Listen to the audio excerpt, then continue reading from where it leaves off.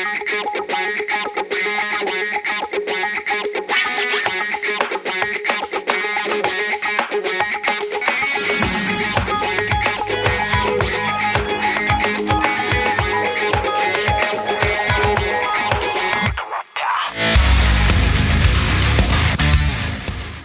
everybody, that is Garugamesh, which is a rad name for a band. And that is a song called Incomplete. It is great. Check the rest of it out. Hey, welcome to Hero Hero Go Show.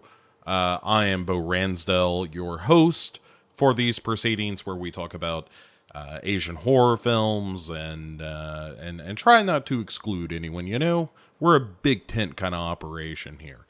So, hey, listen, we've been doing this Godzilla thing recently, right? Like, we did the original 54 Godzilla. We talked about that. It's a great movie. Then we moved on to Sion Sono's film and had a little bit in there where we talked about Godzilla Raids Again. And Court joined me on that. He'll be on a little bit later on this very program to talk to me about the next in that series, which is significant enough that it's worth its own show. And that, of course, is King Kong versus Godzilla. So let's get into it, shall we? Let's waste no time. No dickery here, ladies and germs. So the question is, how do you follow up two successful films about a giant reptilian atomic fire-breathing monster? Well, how about adding another monster, right? While this was tried in Godzilla Raids Again, it wasn't quite the spectacle of this particular kaiju love fest. But the question remains, how did King Kong ever end up in a Japanese kaiju film? And it all goes back to one of the creators of the original RKO King Kong film, a guy named Willis O'Brien, who was one of the animators, one of the stop-motion animators for the original King Kong. And O'Brien wanted to do a sequel, only his vision was of this ginormous Kong fighting an oversized Frankenstein for a movie O'Brien called, naturally, King Kong vs. Frankenstein. Unfortunately, RKO wasn't really in the movie production business anymore, but a producer by the name of John Beck liked the idea and resolved to get it produced, making a deal with O'Brien. For a while, the script remained largely intact, but the belief, albeit an incorrect one, that Universal owned the rights to the name Frankenstein led to a change in name of the script to King Kong vs. Prometheus, which references, of course, the subtitle of Mary Shelley's novel. So studio after studio turns the project down, saying it's just going to be way too expensive to pay for the stop-motion animation necessary to have a giant Frankenstein fight a giant King Kong. So John Beck ships the script overseas, essentially, shopping it around to different markets. And Toho Studios, the house that produced the first Godzilla films, took notice. They had actually really wanted to make a King Kong film, and it had been a few years since Godzilla graced the theaters, so the match appeared to be made in heaven. The script was bought, Godzilla was swapped in for Frankenstein, and the project was a go. Original Godzilla director Ishiro Honda was brought on board, and screenwriter Shinichi Sekizawa was hired to rewrite the script. Unlike the dour tone of the original films, Toho wanted to make these kaiju films more broadly appealing, and opted for a lighter, more kid-friendly kind of tone. The monsters were both appearing in color for the first time in a widescreen aspect, so suit designs were rethought to make Godzilla even more reptilian and to capture the giant monkey of their dreams. Godzilla ended up losing his ears, a toe on each foot, and was generally made more streamlined, more lizard-like. Kong's first iteration was deemed too cute and was scrapped in favor of a more simian kind of look. This change in tone didn't sit as well with director Honda, who wanted his monsters, scary. Kids, he thought, should be terrified by these gargantuans, not thrilled by them or even find them as heroes. He must have contented himself with the subtext of the film, which was, according to Honda, all about Japanese television. Not unlike today, the Japanese popular television of the early 60s was all about stunts and extremes, using wild promotional events to garner audiences. Honda thought this manner of advertisement was a disrespect to the viewers, and wanted to show the illogical conclusion of such corporate behavior. Special effects director Eiji Tsuburaya was planning on working on other projects at this point in time, a couple of fairy tale scripts and that kind of thing. But he scrapped those plans because he was a giant King Kong fan. He stated in an early 1960s interview, "My movie company has produced a very interesting script that combined King Kong and Godzilla, so I couldn't help working on this instead of my other fantasy films. The script is special to me. It makes me emotional because it was King Kong that got me interested in the world of special photographic techniques when I saw it in 1933. Shoichi Hirose was to go into the Kong suit, and my Godzilla of choice, Haruo Nakajima, stepped into the green guy's rubber feet.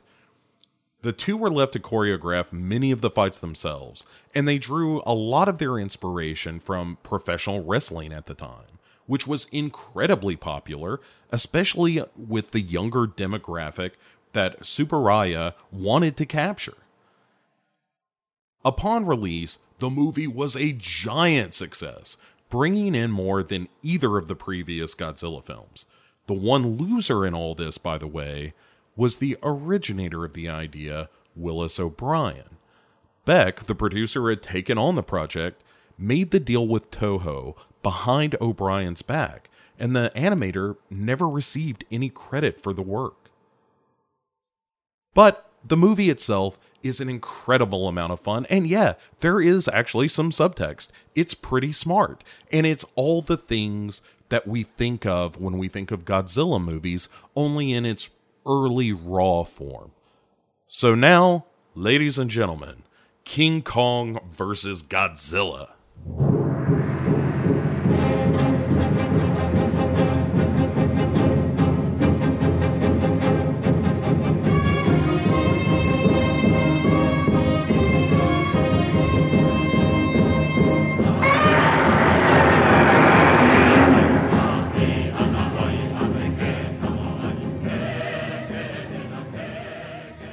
All right, everybody, look, if we're talking about Godzilla, you know Court's here. I already told you he's going to be here. But we are talking about King Kong versus Godzilla. And first of all, introduction out of the way, Court Psyops. Welcome again to what I like to think of as your second Asian home. Hero Go Show, where you can come and talk about something that we both dearly love, which is and are Godzilla movies. So welcome, how you doing, what's going on, and then we'll get serious. I'm super stoked to be back and talking Godzilla, but on just a quick little tangent before we get going, I actually watched my first Seeing No film today. Oh, kidding. What did you see?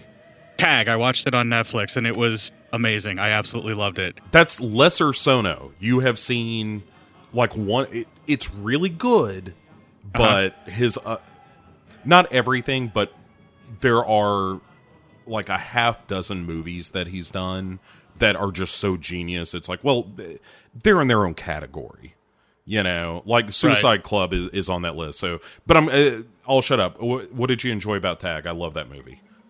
It has the best opener of any movie I've ever seen, where it's just like you press the I believe button on that shit, or you just go away. Like, because once that happens, you're like, okay, I'm either in or I'm out. Like, you have no choice.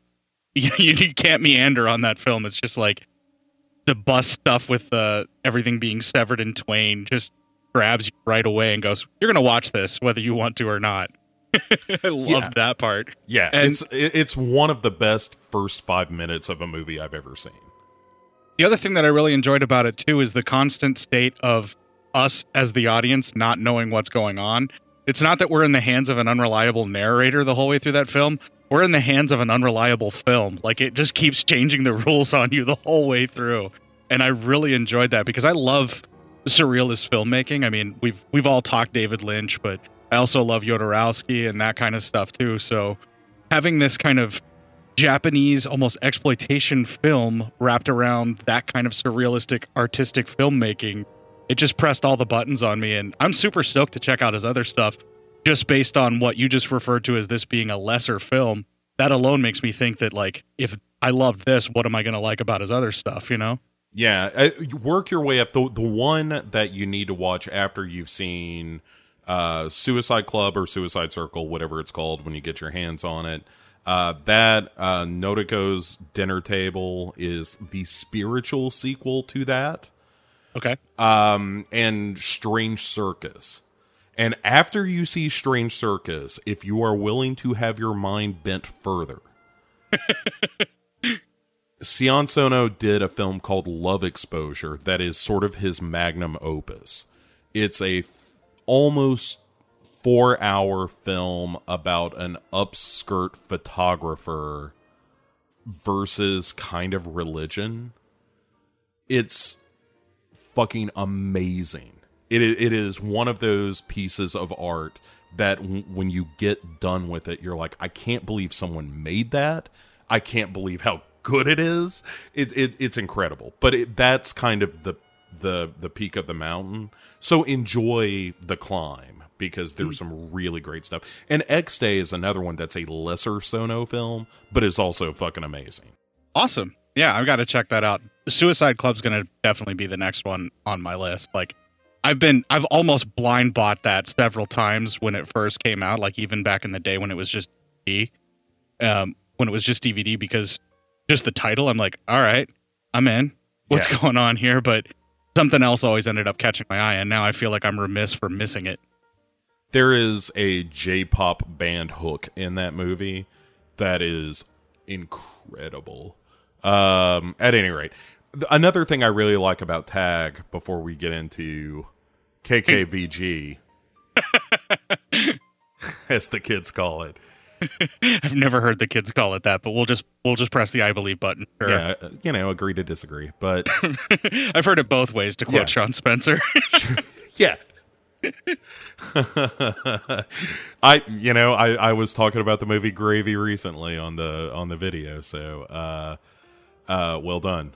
No, about Tag though, I really like, because you described it as kind of an exploitation film, and I agree that Sono has more shared DNA with someone like Lynch than he does even someone like, Hideo Nakata or Shimizu or like any of his peers. He is kind of a surrealist director. But what I love about Tag is that it has all the trappings of an exploitation film, but is strangely about the female characters asserting themselves ultimately.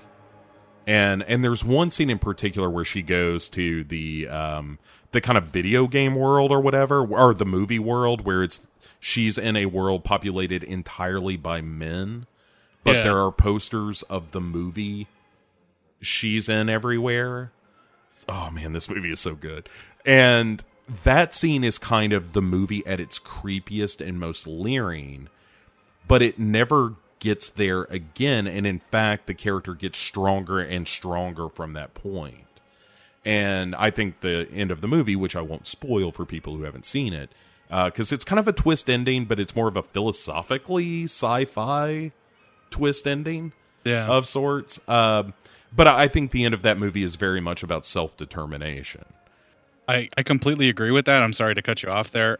One of the things that I kind of felt as I was going is when it first started with the shearing of the bus, and then, a lot of running around and upskirt photos, and then the wind blast pushing skirts up and stuff. I'm like, all right, movie, let's get sleazy with it. I'm having some fun here. Yay. And by the end of it, I started feeling like I was recognizing my own, the whole male gaze and my own predetermined male perspectives on females, let alone not just Japanese women, but women in general. And I felt like it was kind of assaulting me for my natural inclinations, and being like, you need to look at these as women, as people, and not just sex objects just because they're in movies, because these characters could be people too. Yeah, oh man, Sono is so fucking good, man. I'm glad that you've gotten a taste and that it hit you right, because no matter what you watch from him from now on, you're gonna know what he's capable of. And there are times he's going to blow your mind, and there are times he's going to disappoint you. There are things about X-Day that I find disappointing because I know he can be better. But he's also kind of doing a parody of Japanese horror movies. And it's... Anyway. Enough about Sion Sono. You can listen to several episodes of this very program about that gentleman, including a bit of a biography on him. But we're not here to talk about the genius of Sion Sono. We're here to talk about the genius of Inoshiro Honda and King Kong and Godzilla. And one thing I always like to bring up when we talk about these films, Gord, is when you first encountered this movie in particular, do you remember where you were in life when you saw King Kong versus Godzilla for the first time? There was a Godzilla marathon on either a local channel broadcast or it might have been TBS's either Super Scary Saturday or just one of those like Saturday afternoon movies. I was probably, I want to say 6, maybe 7 max, because this wasn't my first Godzilla, but this was just a few years later when I saw this marathon, and this was one of the first ones. And I just went apeshit. I was like the perfect age to see this. Previous to that, though, I had actually seen the Godzilla.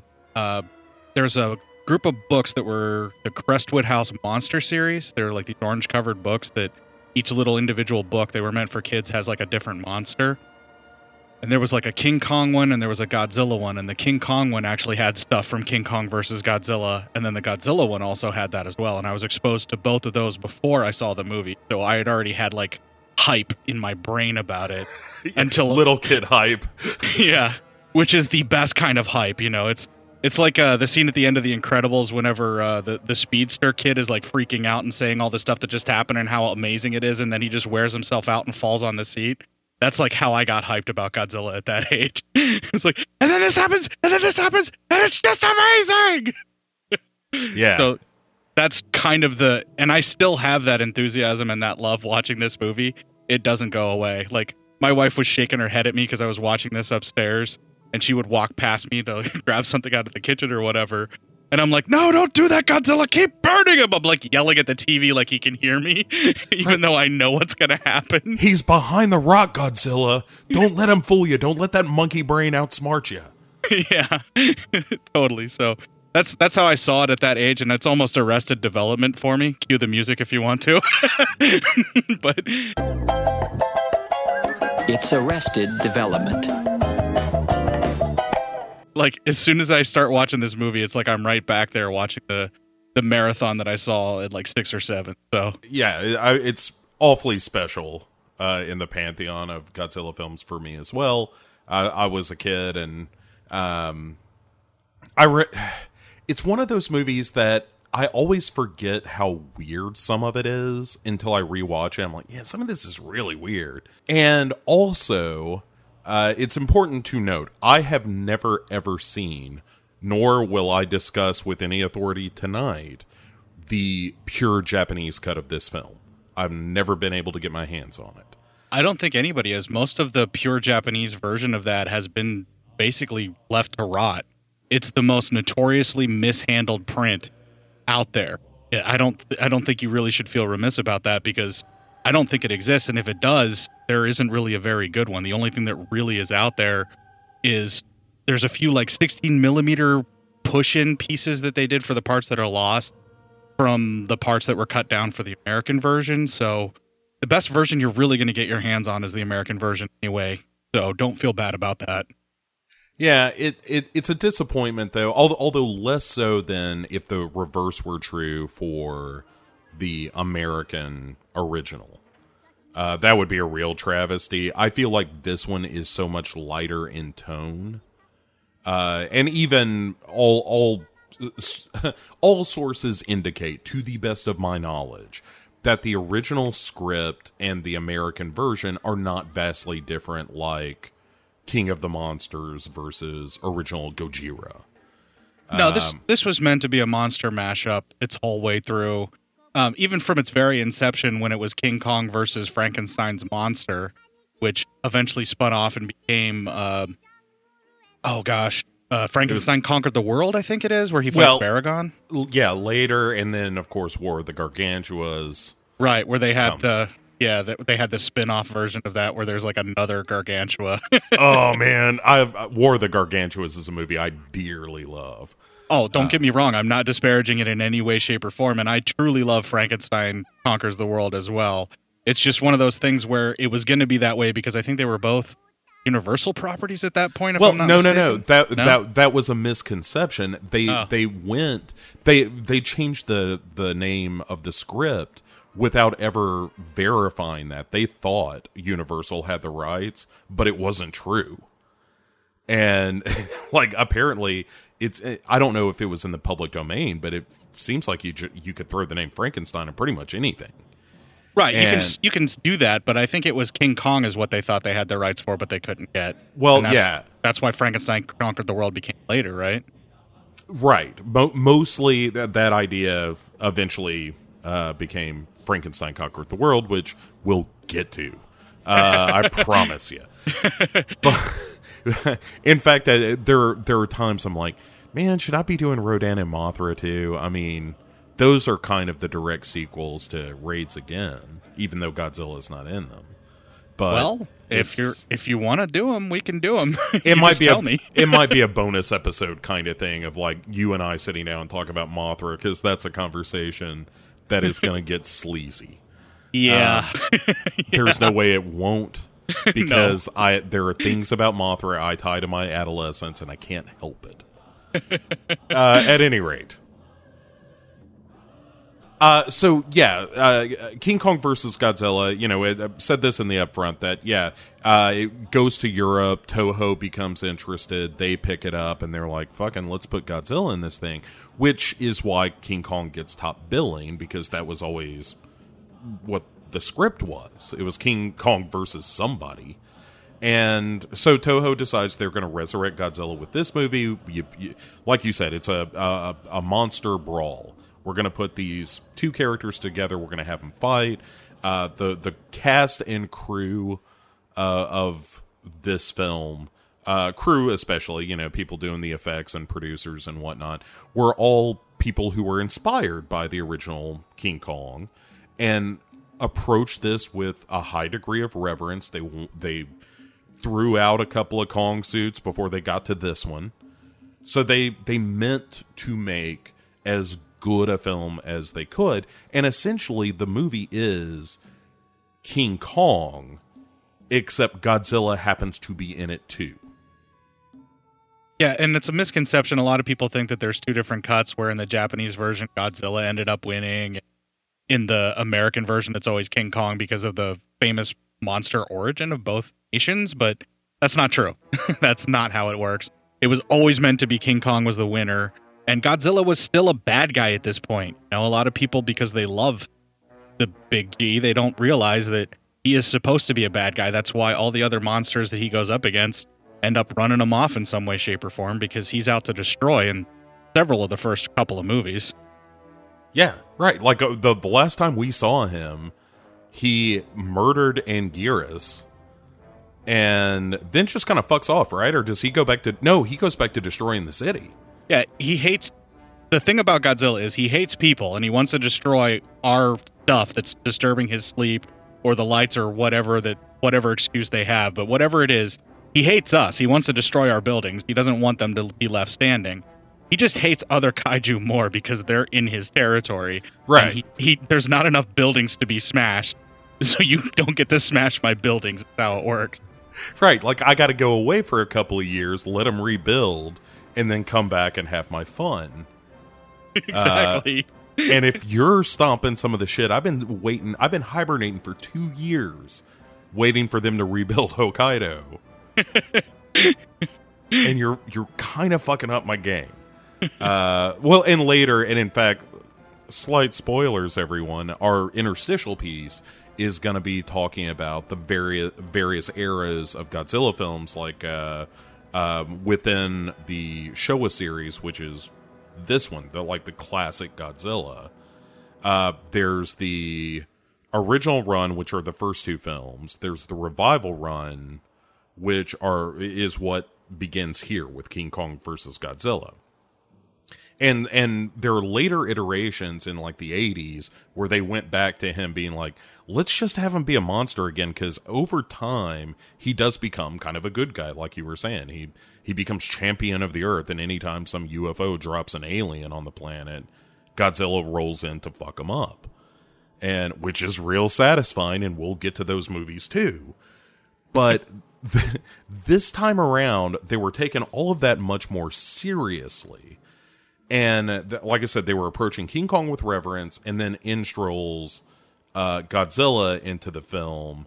And it's the first time either of them had been in color, which is also like one of the great things about this movie is that it's all Technicolor and it's all bright reds and greens. And I mean, I was watching the Blu-ray and it looks so good still.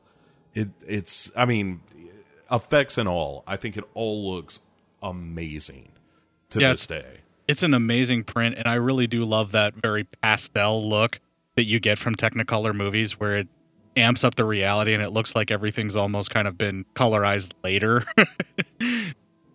It's really quite striking to see, particularly with the buildings when you're in like downtown areas in Tokyo and everything, and we'll get there when we're at Mount Fuji and everything, but just the actual cityscapes, the models you can really see. I think the model work in this is probably one of the better ones that they've done. I mean, and color isn't really that kind to some of the models, but others look amazing. Basically, the buildings look great. Any of the vehicles are kind of sketchy.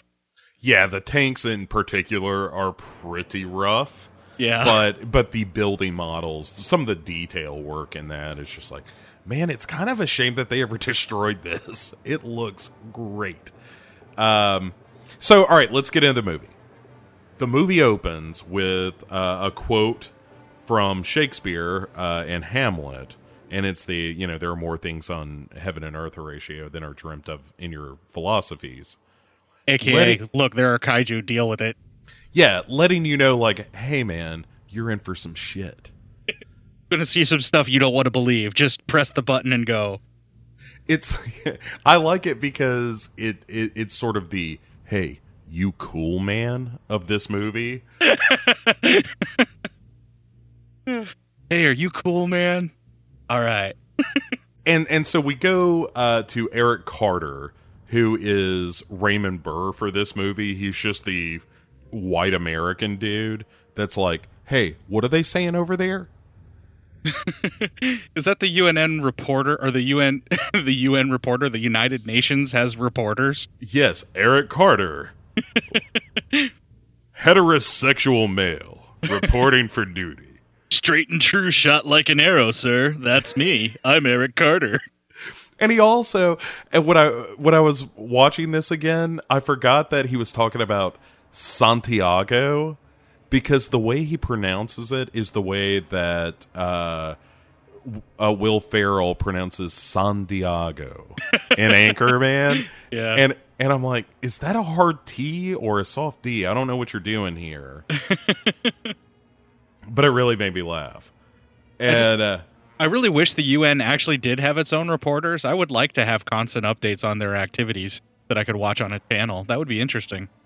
Right, and like we pull in our dino expert, we'll get to him in a little bit, of just like, hey, you know that thing we were talking about earlier? I, Eric Carter, have brought an expert here to talk to you about it right now. So, fellow Caucasian, let the people at home know what's going on. Make sure you're a straight shooter, because that's how we like it here, straight and true, just like an arrow. Hey, how's that coffee? Black, am I right? No sugar or cream for white, straight Americans. No indulgences that are going to put more pounds around the waistline. Got to keep those suits fitting. Missionary sex, lights off, socks on. That's how Eric Carter plays it. Gonna keep my camisole just because I need to keep this fit. All right, you win.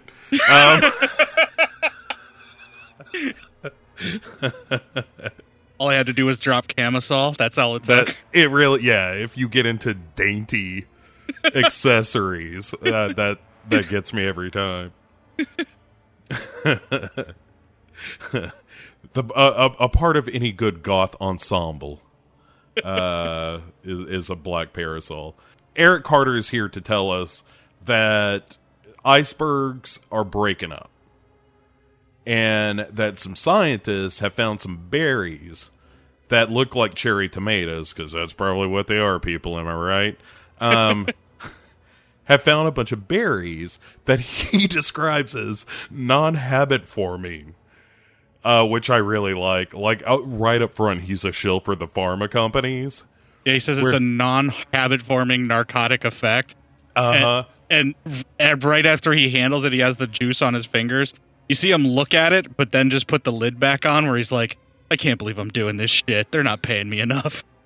Right. It's like, doctors doing commercials for cigarettes in the 50s, where he's just like, oh, man, Eric, I know this is wrong.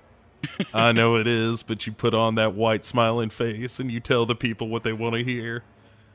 It's non-habit forming, like that methamphetamine that your wife takes for the diet pills. Right. And then Eric gets on a little bit of a high horse here, because he's like, there's only one place that we white people can find these berries, and it's on an island.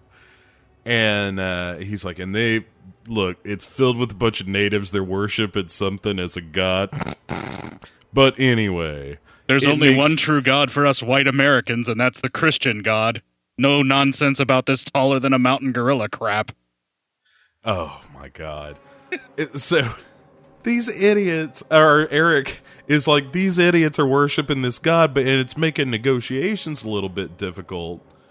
But, we're going to get those berries. Don't you worry about it, white America. He also mentions that the local wildlife loves these berries, so it's watched over very harshly by the local natives. They're hoarding it and creating this juice for that god.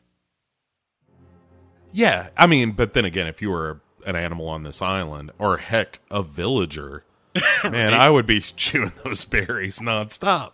Well, it's got a narcotic effect that's apparently non-habit forming, so why wouldn't you? Yeah, we'll talk about how non-habit forming it is when we get to how Godzilla treats this shit.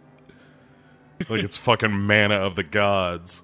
You mean King Kong, because I don't think Godzilla ever smells it. You're 100% right, I misspoke. King Kong is the one with the berry problem. We'll get to it. Yeah, Godzilla's been clean for a long time with the berries. He's been in rehab. Yeah, look, he had a rough patch when he was a struggling actor, but hey, he got work, and God bless him, he's back and better than ever. He is the Robert Downey Jr., the RDJ of kaiju. Oh gosh, Darren, I want to see something made of that. Now I do too. Kaiju rehab, I'm all about that now. Uh-huh. So how long have you been a smog monster? Well, blah, blah, blah. Anybody mind if I smoke? I'm a smog monster after all. I'm made of pollution over here. What do you want from me? Of course I'd have self-loathing. Look, I've tried to take my own life. You see how stubby these arms are? I can't do it. I begged Godzilla to kill me. He wouldn't do it. He wouldn't finish the job, the pussy. This just got really dark really fast. Yeah, well, It is rehab, though. The smog monster had a rough time. We cut to the offices of Pacific Pharmaceuticals, where it's Sakurai and his boss, Mr. Taco, which is pretty great. And is Vegeta, is he the one there in this? Anyway, doesn't matter. Or his goofy buddy. I can never remember his name. He's just the goofy buddy. But anyway, they're all chit-chatting about how, hey, we got to get them berries. Like they're going to the island because they want to get them berries and non-habit forming narcotic berries. And the head of Pacific Pharmaceuticals, Mr. Taco, is like, hey, we produce this TV show, And a reminder to the listeners, like, this was the thing that the director Honda said about the film in terms of like what the film was ultimately about was the escalating nature of Japanese television doing bigger and bigger stunts to try to win audiences. And he was like, well, this would be the illogical extension of that, right? Is this guy who's producing a television show and that's sagging in the ratings decides, well, I'm going to go to this island, see if this God thing is for realsies. And then, we'll get into the King Kong, the OG 1933 King Kong territory of that here in a few. But he says, look, let's go find our own monster. And already, as a kid, I'm like, yeah, I get that. Let's go find a monster. See what's up. As opposed to now, as an adult, where I'm like, you want to do what now? That sounds dangerous, and I could be hurt. That's the stupidest idea I've ever heard. Let's do it. Right. As a kid, sure. So then we cut back to Sakurai and Fujita. They're kind of chit-chatting at Fujita's place, and they're dicking around with this super strong steel string stuff that Fujita has. And they're, Fujita is leaning back on the high tension threads, and Sakurai is just like, hey, quit fucking around, you're gonna get hurt. And then they get distracted by talk of a sub that has been missing. And then we cut to the sub, and they're checking out. Water temperature has been raising. This is all the, icebergs breaking up and shit. And the sub ends up having to dive down because they're checking out this glowing iceberg, which is probably not a good sign. Especially since it's glowing green. Right. And they're like, hey, it's almost like there's a big nuclear reactor in that iceberg. Man, do we know anything that seems like a giant atomic reactor? I guess not. It might also glow green whenever it's having its reactions. Right, and they're fucking around trying to figure out what this thing is, and they run right into the iceberg. Yeah, they totally Titanic this shit, and it's their fault that Godzilla gets out. Yeah, it is 100% their fault, because they weren't paying attention to where they were going. Although there's a nice use of red in this scene. I like, again, it's the Technicolor palette, and it's just gorgeous. And at any rate, so they're like, hey, we're getting a Geiger response. Whatever the fuck, I assume that's radiation. Yeah. And I'm assuming it's a Geiger counter, so their Geiger counter's going, so that's what they're referencing, but either that or H.R. Geiger is salting it off in the far distance. What are you doing over there? Is it sexual? It looks like your sub is about to penetrate the iceberg. I need to sculpt this immediately. Have you ever thought about veins on your submarine? Trust me, veins are all in this here on submarines and other long, hard tentacles sculpted. Tentacles are the new black. All right, you win that one. All right. So a rescue chopper starts swinging around. They're out looking for the submarine, and they see like this colored dye that they pump into the water, also green. And as they're swinging by this iceberg, it just collapses, and there's our man. Godzilla is back in action, fresh from an iceberg, ready to party. He immediately fries the helicopter, and yeah, it's our man for the first time, and in fairly short order. Like, this movie runs at a clip.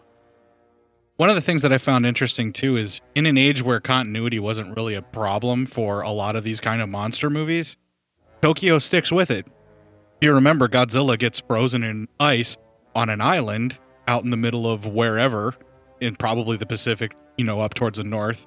And that was the end of how they captured him for versus Anguirus, or Raids Right. Again, if you will. And so this looks like maybe it broke off from that island due to this warming temperatures, which has a little bit of a global warming message to it in the 60s. I don't know if that's what they intended or if that's just a byproduct. And so I think that's what happened was the frozen version of Godzilla, because of the warming temperatures, broke off of that island and came far enough south that it was melting even further.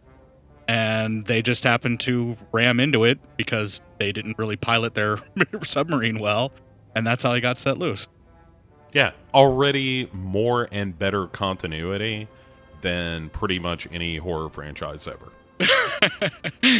I don't know if I would go that far, but yeah, pretty darn close. And one of the things that I really like about this is the fact that it does flow together like that. You know, where we see Godzilla get dropped off, they make sure that he gets pulled out almost the entire series that way. Or or they just say, no, that other Godzilla did die. This is a new Godzilla. I don't know where he came from. Hey, second Godzilla. How crazy is that, right? There's a third Godzilla. The Godzillas are making more Godzillas. Why are there so many Godzillas? The brochure didn't say there'd be this many Godzillas. They said one Godzilla. I can't swing a dead cat around here without hitting a Godzilla, and it's nightmarish. They said everything included. What everything? It's all rubble. There's an asterisk and below it, everything included, not destroyed by kaiju. Right. Read the fine print, they said. No refunds, they said. Here I am in Hokkaido. Once again, destroyed by monsters. Why do I vacation here every 3 years? I tell Javi, sometime let's just go to the beach. He says that's no good either, because they could just come out of the ocean and stop us. Why are we hanging around the Pacific Rim? Maybe we should do the Atlantic Ocean next year. But there you gotta worry about the sharks that come in and won't go away. I assume. If Jaws is to be believed, that probably happens every summer at the height of like 4th of July weekend. Jaws, and Jaws 2, sir. Let's not undersell the science. Sometimes they come back for more again. I'll always know what you did last summer. But still, my favorite title of any horror movie ever is A Haunting in Connecticut 2 Ghosts of Georgia. Oh, that direct-to-video schlock. I love that crap. That is the dumbest title I have ever seen. At any rate, it's like nobody was paying attention to the other state right there in the title. A Haunting in Connecticut, somewhere deep in the South. Yeah, you could have called it A Haunting in Connecticut Road Trip, and it would have been just as good. It would have made me feel better somehow. I somehow want to see that, A Haunting in Connecticut Road Trip. We've been haunting this same old house too long. You know what that means. Road trip. And the only way to do that was with a haunted RV. Yeah, very similar to the Monsters Mobile. You're way off track. Yes, okay, so Eric Whiteness shows up, and he's like, after Godzilla's set free, he pops in to just be like, hey, white people, don't worry, I know you're seeing a lot of Japanese folk. It's fine, I'm still here. Godzilla, it turns out, is swimming towards Japan, and they're all freaked out. Anyway, back to the movie. And so we get Dr. Shikagawa, which isn't his name in this movie. He's only in 2 scenes, but he's the original Shikagawa from OG Godzilla. The one who killed himself with the oxygen exploder. That sounds like an alternate universe world. I think it was Oxygen Destroyer, wasn't it? What did I say? Exploder? Yeah. Whatever. I mean... Same thing. Different results. Yeah, it's fine. It killed Godzilla. It was fine. Little did they know, there was another. So, this is kind of Godzilla Jr., which is weird because when we get in the Son of Godzilla, it's really the grandson of Godzilla, I suppose. Anyway, we'll cross that bridge when we come to it. So yeah, Whitey is like, hey, it's cool. Dr. Shikagawa is here, and he says, they're like, hey, can we be sure that Godzilla is even coming here? And he's like, Oh, yeah. Oh, he is for sure coming here. And Look at all these tasty buildings he hasn't chomped. Of course he's going to be here. well, and the explanation is that like his Godzilla's ancestors were roamed the islands of Japan, and so there's this homing instinct, so he's got to go back. And so the army rolls out because Godzilla's about to roll in. And you're right, this is kind of the worst of the effects. These little remote controlled tanks kind of rolling around. You're like, aw, those are adorable. Yeah, I don't know if they were trying to cut corners or if this is just kind of the best that they could do, but when people joke about how they look like toy tanks and everything, I think they might be referencing this movie because they get better in a lot of the later ones. Yeah. I mean, and I would say they were actually pretty good in the first two. Yeah, I don't know what happened here, but these are not good. At any rate, Godzilla doesn't seem to think so either.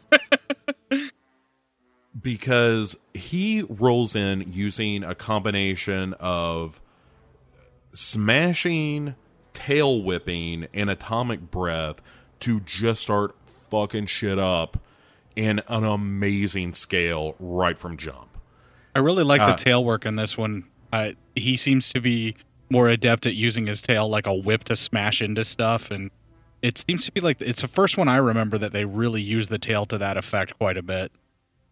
Yeah, absolutely. It definitely gets it. Well, it becomes his kind of weak spot in a weird way. We'll get to that towards the end of the movie, but yeah, his tail is whipping around and taking King Kong's feet out from under him and whatnot. It's really cool, and also it's cool to see the glowy spines in color. Yeah, they look much better in color. Man, this whole scene is great. And so yeah, Godzilla just fucks them all up. Everybody retreats, and it's like, what are we gonna do about this? Meanwhile, Court, we are on the way to Faroe Island, where the natives have all the berries, and there are some unfortunate blackface natives here. Unfortunate, that's a good way to put it. Well, we're not the only ones guilty of it. It looks like the Japanese have been doing it for at least back to the 60s, if not maybe earlier. Right. It was just like, hey, how do we do this tropical island? I don't know. Those people are kind of brown, right? And then we'll just speak Japanese. They break out the shoe polish, too. It was pretty bad. Yeah, it's not great. And, but so Sakurai and his pals from Pacific Pharmaceuticals come to the island. The natives end up immediately taking them hostage, which is pretty great. They come on like, hey, let's explore the island, and immediately the villagers just like roll around them in a circle and start shoving them around and stuff. Like, the islanders are kind of bullies until they're not. Yeah, they seem to really hate them up until the point that they're given cigarettes, and then they're like, hey, these will kill us quicker. Thanks. Man, that is one of my favorite things. This whole sequence on the island, like, it's nothing but an island full of junkies. Let's be real. Kind of, yeah. And in this case, they haven't had nicotine before, so it's a new high. And yeah, so Sakurai, like, after they want to stay, and the chief says, I'm not going to let you stay here. And then they start handing out cigarettes, and Sakurai at one point even says, like, hey, we may need to go back to the ship. I got some extra smokes back there. So, we can keep these guys juiced up until we need to clear out of here. And he also gives them a radio, which he tells them, like, again, this is all real racist and terrible, this whole section, but it was 1963. What are you going to do? But he's like, yeah, you can scare your enemies with this. And the chief's like, make with the cigarettes, man. I don't even know what this radio shit's about. It could have been worse. The radio could have been playing jazz, and they could have all of a sudden just started doing dancing and stuff. It could have been much worse. You know, yes, but they do their own dance number later. We'll get to that here in a sec. But the chief immediately is like, "Look, you can stay here, but I take zero responsibility for your safety." And they're like, "Yeah, that's fine." And immediately after they say that, there's this booming sound, and then there's what is clearly a roar. And all the villagers start praying, and Sakurai is like, lightning. These stupid idiots think that lightning is a god. We're gonna take these suckers' berries, I mean these people's berries, in no time. And the funny thing is all the natives are like, haha, suckers. We just got a whole bunch of sacrifices for Kong. Right. Like this works out. Everything is coming up Faroe Island as far as they're concerned. Just to get it out of the way, we cut back to Vegeta, and he's about to take off. And Famiko is... Oh, I'm sorry, it's just Famiko. Famiko is told that Vegeta was lost in a plane crash. And there's like all this warning shit about going to Hokkaido. And then Eric Carver shows up again with a dinosaur expert who's got like a dinosaur kids book. and is like, we think Godzilla may have come from one of these. And they both insist on pronouncing the word reptile reptile. We need to build a giant robot to fight the reptile. Well, considering Godzilla is a reptile, only a robot could truly face him and have any sort of a chance, unless perhaps some sort of app. For some stupid reason, we're just cutting in to be like, hey, Godzilla's kind of like a dinosaur, huh? And they describe it as like a mix between a Tyrannosaurus Rex and an Ankylosaurus. And it's like, who cares? Like, we've already done this. At any rate, then they're just like, meanwhile, in the movie you care about. So I want to get that out of the way just so we can get back to Sakurai and the shit that's happening on the island, because it's about to get rockin'. Yeah, much more interesting here. Oh my god. So Sakurai and his pals are like, hey, let's go find this god. So they whip out the guns and start, roaming around the island. And Sakurai has a goofy buddy that's constantly complaining about his corns. Oh god. And yeah, I can do without that. Sakurai's friend, don't need him. Don't need him at all. He is not nearly as cool as... I can't think of his name, but it was the friend from Anguirus, the one that was like, oh, everybody says I'm the single guy here, before he dies heroically. But this buddy just does nothing. The comic relief friend or even duo of friends is kind of a thing that they do in a lot of the Godzilla movies, particularly in this era. And I hate to say it, but they actually end up getting worse than this. Yeah, it's a real bummer. I mean, they just get more cartoonish as it goes. And yeah, this guy... The one in Godzilla versus Ebra or Godzilla versus the Sea Monster is pretty terrible. I don't remember that specifically, but I will be reminded before long, I'm sure. It's on the horizon. Yes, only death can keep me from it.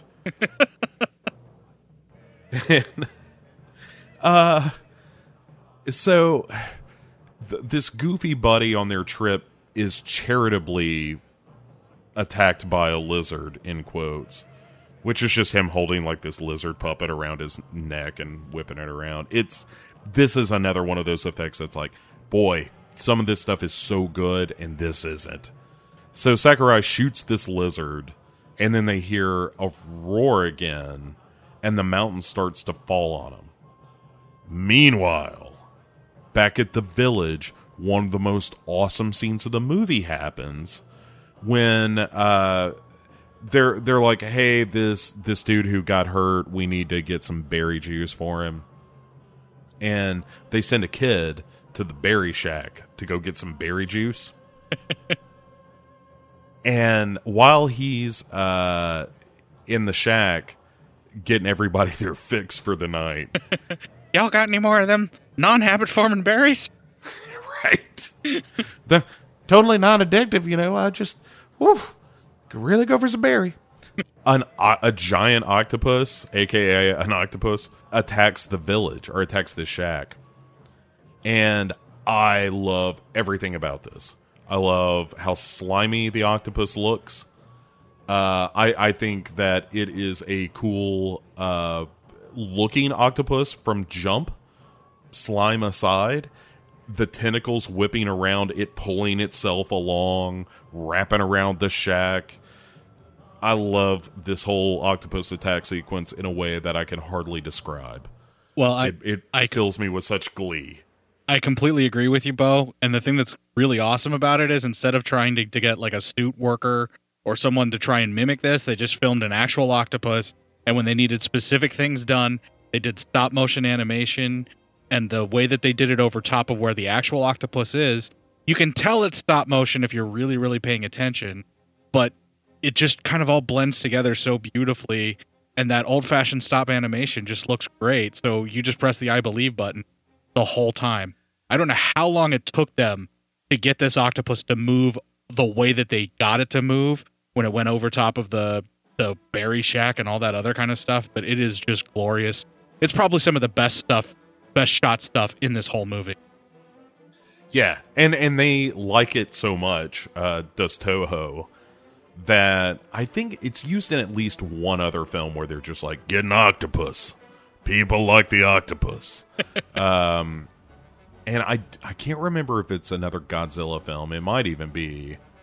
I can't remember off the top of my head of another Godzilla film where a giant octopus attacks a building, but I wouldn't put it past Toho to reuse footage, particularly right before the 80s and the end of the Showa series. There's a lot of reused stock footage in a lot of those movies. Yeah. Oh, the Showa run is so good. Not that, the Millennial's fine, but what else going on in this movie? Oh, yeah. Octopi. Your mind was preoccupied. I was preoccupied. Well played. Like you said, the stop motion is great in this. Sakurai and his pals show up and they start shooting at the octopus, and the octopus is like, "Fuck you guys!" But the woman and the little kid, or the little kid inside the shack, his mother shows up. She grabs her son. They escape, and then Kong shows up and busts through the gate, which implies like he could have done this at any time, sort of thing.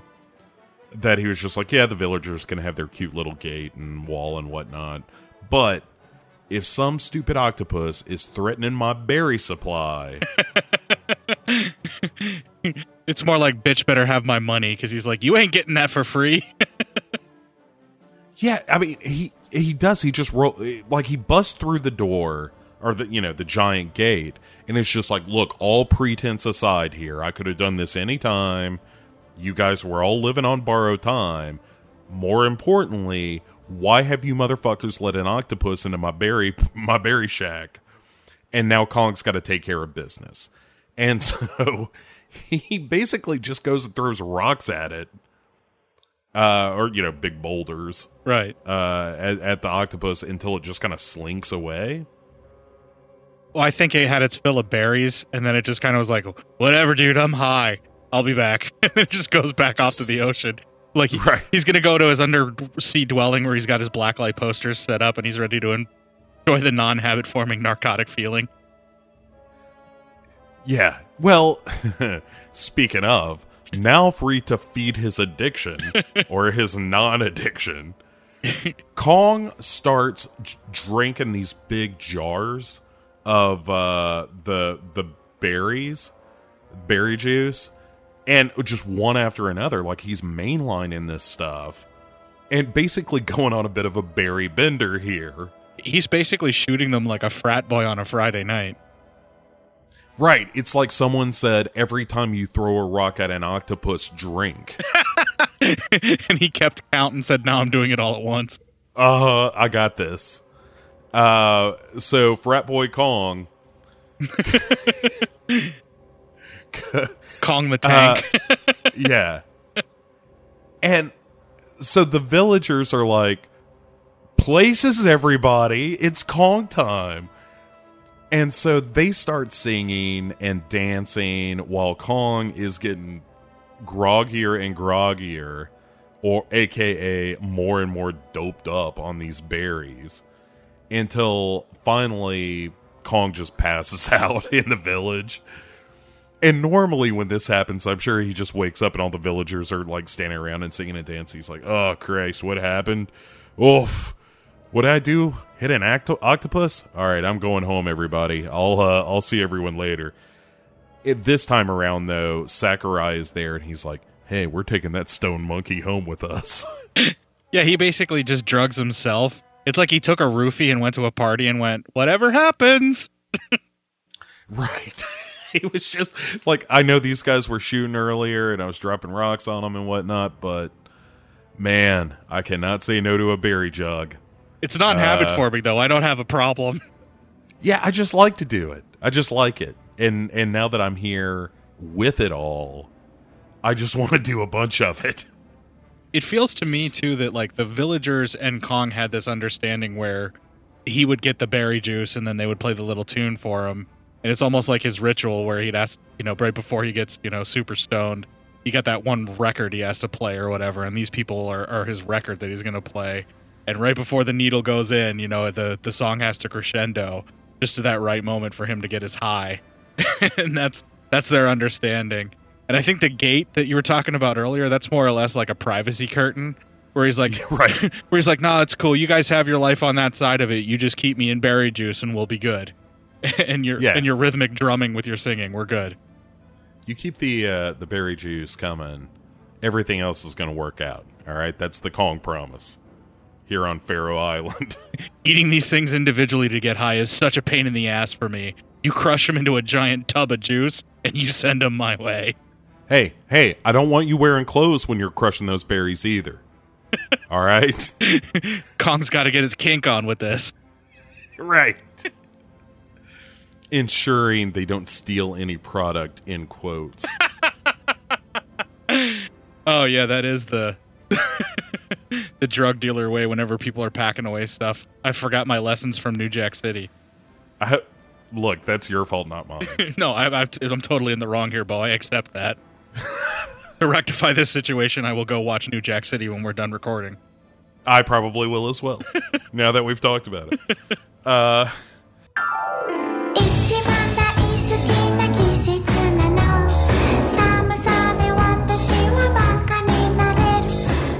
You may have heard Quarter Myself refer to the Showa series of Godzilla films without much explanation.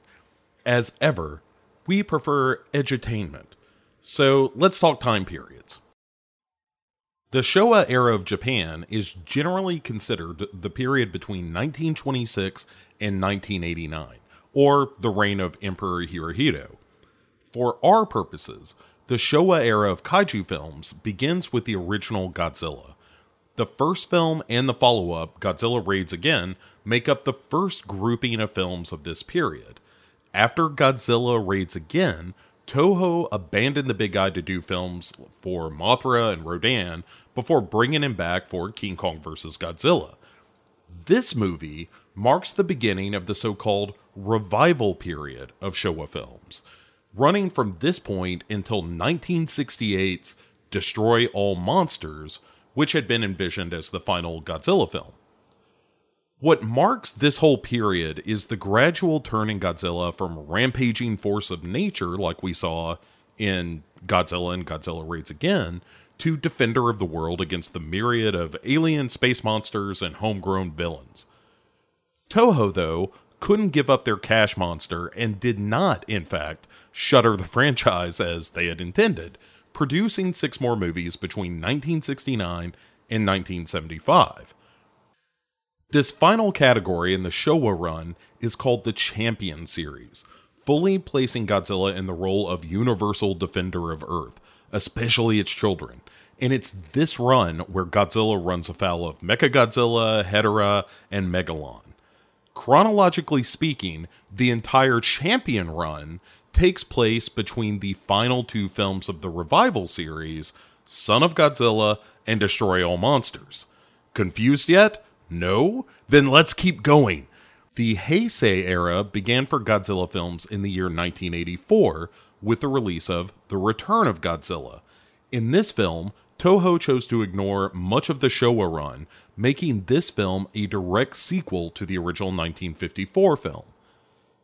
In this era, comprised of movies like Godzilla vs. Biollante and Godzilla vs. King Ghidorah, Godzilla reverted to more of the rampaging force of nature again, and all of these share a continuity up to the release of Godzilla vs. Destoroyah.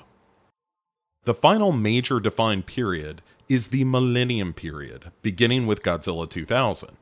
Toho again rebooted the series entirely. Much like the others, this series, which culminates in Godzilla Final Wars, established its own separate timeline, save for the films Godzilla against Mechagodzilla and Godzilla Tokyo SOS, which are considered standalone films by most. So in 2016, Toho again hit the reboot switch with Shin Godzilla, which was followed up with planned animated films. It's to the series' credit that it can withstand numerous reboots, reinventing itself in subtle and not so subtle ways with each iteration. While the Showa period may be my personal favorite, each has its own flaws and benefits, and I leave it up to you, gentle Godzilla fan, to decide which of these Godzilla are up your particular alley. And now, on with the battle. So back to his whiteness himself, Eric Carter. The Great Wasp. And, yeah. Him and his dino pal are breaking down the matchup. That like they're literally like, well, they're taking Kong back to Japan on this big boat, and there's this reptile in Japan wreaking havoc. You think they're going to run into each other? And they're like, yeah, 100%. This is going to go down. And they're already basically taking bets. And because the Eric Carter says, well, who do you think will win, Dr. Scientist? And I don't know what his name was. And he says, look, Godzilla is kind of missing right now. But as soon as Kong shows up, Godzilla is going to attack Kong.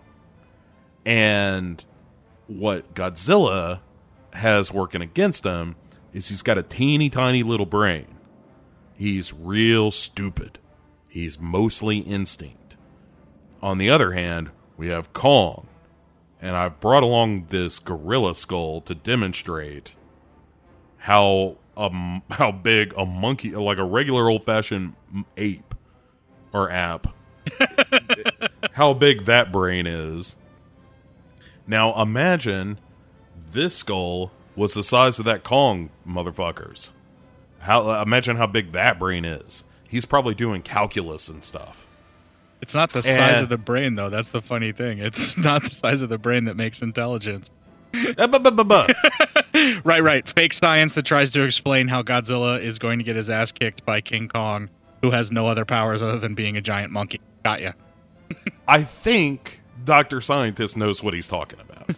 Well, who am I to question a white man on whether or not they know what they're talking about? He can mansplain a little further for us.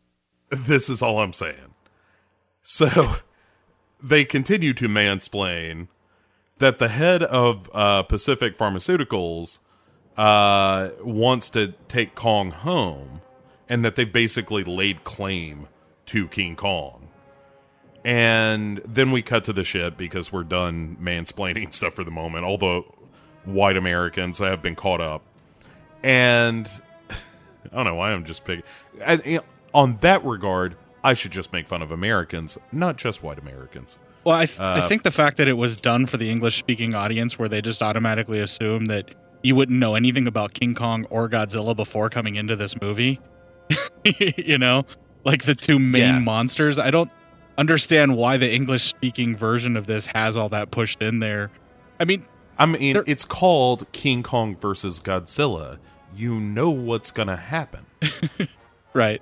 The other thing of it, too, is they probably had some sciencey explaining stuff in the Japanese version as well. Because the Godzilla movies are guilty of that, where they come up with this weird pseudoscience that explains how it works and why the kaiju is the way that they are. And it's kind of to fill time and get you, used to what's going on with the people. Because they can't all be monsters smashing cities for the whole 2 hours each of the movies are. Or hour and a half, or however long they are.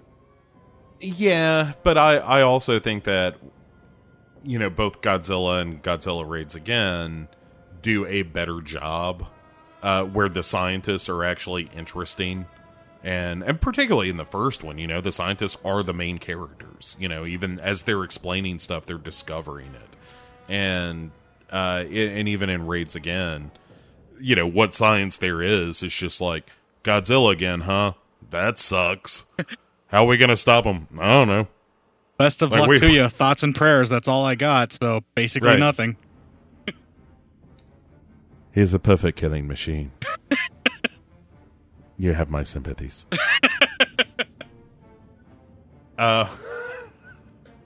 So, anyway, back to the movie. So, Mr. Taco on the ship is complaining because the Coast Guards have shown up, or the Japanese Coast Guard shows up and is like, hey, you can't bring another monster to our island, man. And he's like, why not? It's mine. I own it. And they're like, I don't care. We already got one. Like, we don't need two of them roaming the countryside. Our capacity for monsters is one or less, preferably less. We're shooting for 0. We're at 1. You're trying to raise that to 2. You know how difficult it is to get rid of 2 compared to 1? Not appreciated, Mr. Taco. Not appreciated at all. So, speaking of having some domestic stuff happening, Vegeta shows up back home, and Fumiko, his love interest friend, is like, oh, Fumiko went to Hokkaido to look for you or something.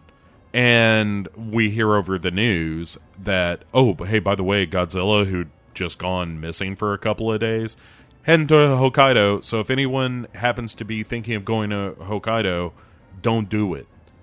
And Vegeta is like, I've got to. It's Fumiko.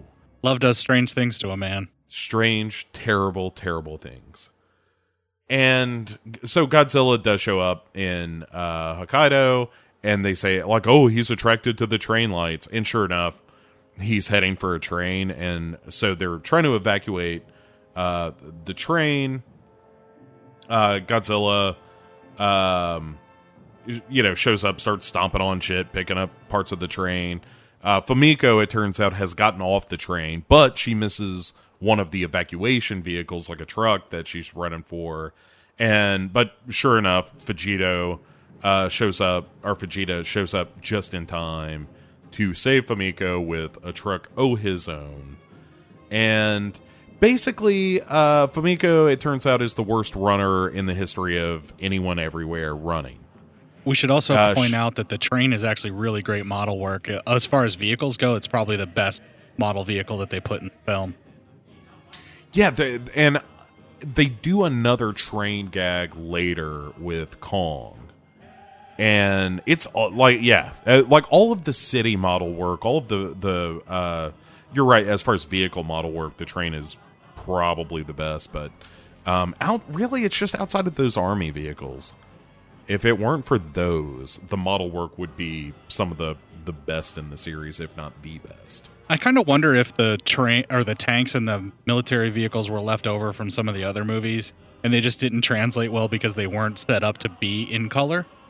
Maybe they were just set up to be in black and white, especially with the older film stock or something. And it's the only thing I can think of, because it just seems so not like the folks that do the model work in these movies, because that's what really sells the size of the kaiju. Lost my place in my notes. I was making fun of Fumiko running. The next time you watch it, I'm serious. Just watch her stumble like a drunken fool through the countryside as Vegeta is trying to save her life. It's really embarrassing. So, but Vegeta does show up and saves her.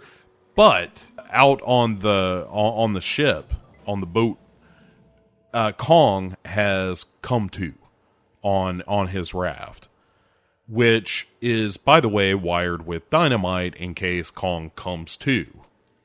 And there's like a plunger, like a good old-fashioned Acme Wile E. Coyote dynamite plunger there to blow up the raft. Which is fully primed and not locked in place and just ready to go. That could just be shaken down at any point. Man, on one hand, I totally respect that decision. Because if Kong wakes up, which he is doing in this scene, the first thing you want to do is end that situation as quickly as possible before he just picks up your ship and throws it. So I am for the excessive dynamite and dangerously wide open plunger situation. That your comic relief in Mr. Taco almost falls on several different times. Right, well, but then Kong wakes up and they're like, hey, hit the plunger. And so they do, and it doesn't work. And the captain of the ship is like, hey, cut them lines. Like, get rid of Kong pronto. Finally, Sakurai shoots the dynamite and blows up the raft, but Kong is still alive. You know, I mean, hey, dynamite ain't going to kill King Kong. It might singe his fur and piss him off a little bit, make him look kind of punk. That's about it. Yeah. All you're doing is saying, hey, giant smart monkey, we have dynamite for you also. It's non-habit forming and produces a narcotic effect. Yeah. Hey, Kong, you like to party? And you know he does. Yeah, he does. We cut back to Basil Exposition at the UN to say that, hey, by the way, King Kong is now headed for Japan. Godzilla is headed for Tokyo, surprising everyone in this series at this point. And then we have our first interaction. We have Kong v. Godzilla for the first time. And I could not be happier. Yeah, this first matchup is pretty much the thing I remember the most about the movie. Mostly because Godzilla kind of comes out on top. Well, yeah, I mean, and I like the fact that the army just sits back and watches. They're just like, what do you think, everyone? Let's just see how this turns out. Maybe we only got to kill one monster. That'd be great. Save your ammo for the survivor, soldier. Save your ammo for the survivor. Yeah, 100%. And yeah, so this is the scene where I alluded to earlier, where Kong hides from Godzilla a little bit behind a rock. And in fairness, it throws Godzilla a little bit. He has no object permanence. That's not Godzilla's thing. He's like, 1 second there's a King Kong here, the next second there's not. I don't know what happened. But, you know, Kong, at the same time, Godzilla is no pushover and quickly sniffs out the situation. There's a lot of beating of chest. There's a lot of posturing, a lot of kaiju posturing on both sides here, where each of them are trying to, you know, be as kaiju-ly as possible. The most kaiju on the Isle of Japan. I think it's more like trying to be ominous and threatening without actually having to throw down. Like, if I can make you back down, it's very animalistic because you will see gorillas do that in the wild. And I don't know anything about, you know, existing Godzillas, but I would assume that that would be something that if, like, a lizard creature of, like, a Tyrannosaurus stature or whatever came upon another creature that it would find threatening, I would assume it would roar or kick its feet or do it something with its tail to try and scare it away without having to encounter. That's a very natural animal thing. Yeah, I can vouch for that. Modern day Godzillas do, in fact, posture in just such a way. Only when they see you, Bo. Only when they see you. Yeah, they know what's coming. I'm going to ride them. I was a fan of Dino Riders, but Kaiju Riders is a whole new level of awesome I'm ready to get into. Uh-huh. And yeah, so Kong throws some rocks, but Godzilla here just starts throwing some atomic breath around and blows up the forest under Kong's feet. And Kong just kind of backs down. He scurries off. Yeah, he's never encountered anyone who can throw atomic breath before, and he gets singed pretty good in this too. Yeah. I mean, Godzilla kind of brings it to Kong in a big way, and I agree that if it weren't for dirty tricks, Godzilla would win this whole thing. Spoilers, that's not how it goes down. It's dirty tricks, and there's also a huge fucking plot device that they use to make Godzilla lose. Well, that to me is the dirty trick. Oh, gotcha. Is the plot contrivance? Right. Okay. The Freddy v. Jason esque. We'll get to it. We're almost there. So Godzilla, the presumed victor here, is now targeted by the army. Their plan is to create this big explosive trap, which they do, but it doesn't work. And so, it's a big explosion. Why anyone thought this was going to kill Godzilla is beyond me. Yeah, it's almost like they didn't realize that the first two movies happened where they've tried something as powerful as an atomic bomb and it did nothing. Why did they think an explosive pit would do it? They should have basically just said that they were going to try burying him and seeing if they could keep him trapped like they did with the ice. Something other than explosions, because we already know that's not going to work. Yeah, I don't know why they don't just start dumping sand on him as soon as he comes ashore. Let's just try to bury him and push him back out to sea. Maybe he'll get confused and go the other way. Let's give him quick-crete shoes, guys. The Mafia's been doing this for a century. Let's go. Yeah. Hey, nice island you got here. Be ashamed if something happened to it. Gotta pay us protection money, otherwise that kaiju's coming ashore. Oh my god. Godzilla would be the greatest mob boss ever. All right, Darren, that's another one for you. Godzilla as a mob boss.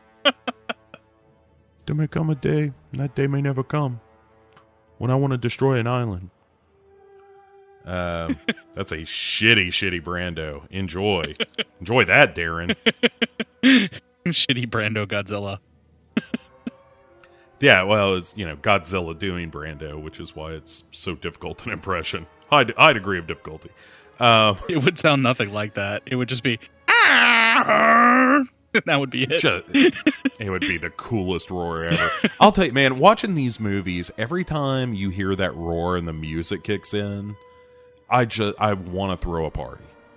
It is one of my favorite things is the Toho production logo and the Godzilla roar being seen in tandem.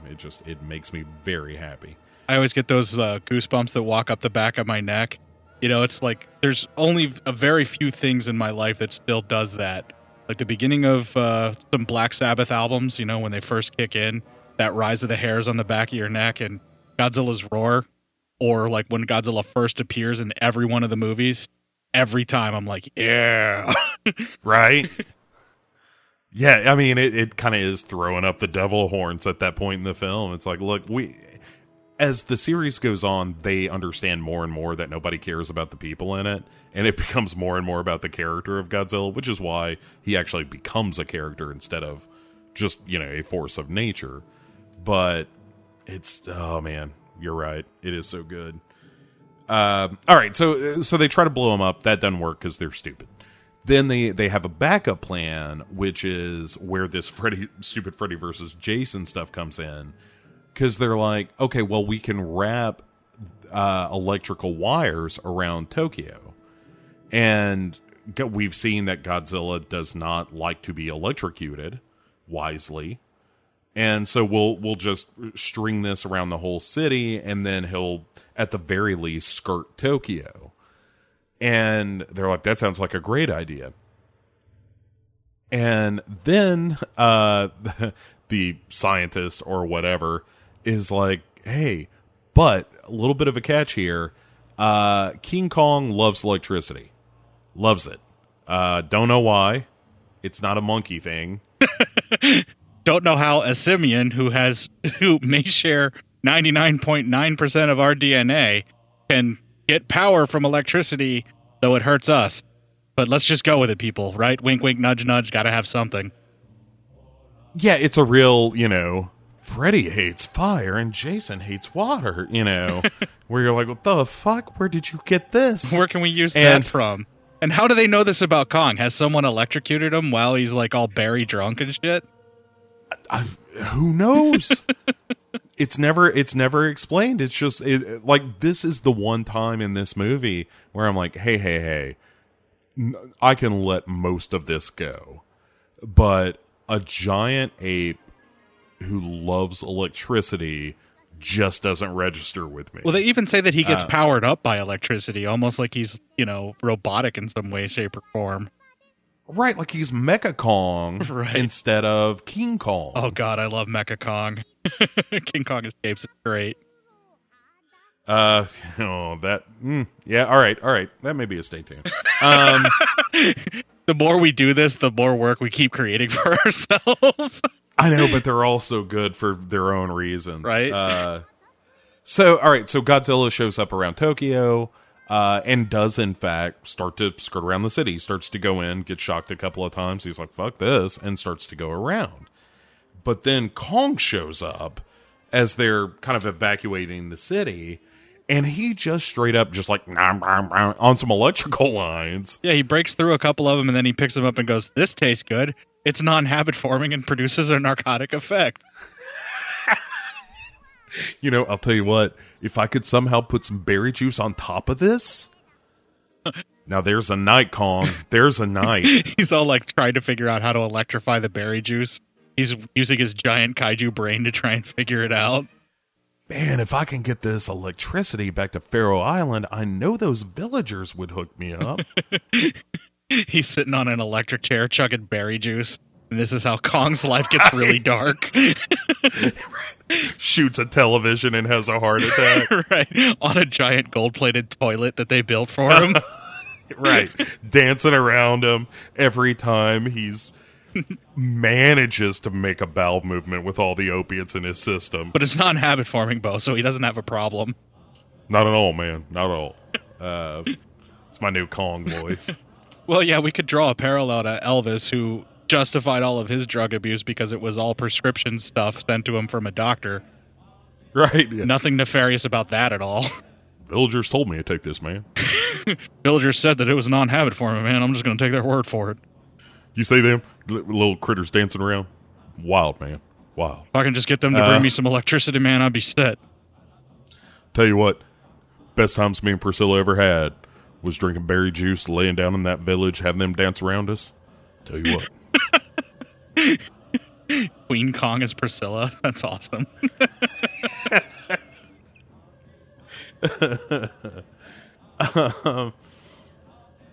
So now that Kong is all supercharged and Godzilla is still on the loose, FYI, the people in charge are like, man, we might need to drop a nuke. And they're like, no, that's a terrible idea.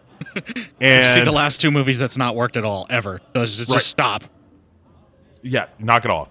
And then Kong goes for a train as well, because he was like, well, anything Godzilla does, I can do better. I can do anything better than him. Well, I think he's all charged up with electricity. He's all amped up, and he's looking for a hot girl. Because as we know, Kong likes his quiff. Yeah, and thank God Famiko is around. She of the I can't run for shit. And I'm telling you, she fits the bill. She's an attractive girl. That's her thing. Yeah, and that's all she does in this movie is get chased around and grabbed and whatnot. She is a nothing character, unfortunately. She has no agency. It is the 60s. Yeah, not a whit. Not a whit. And so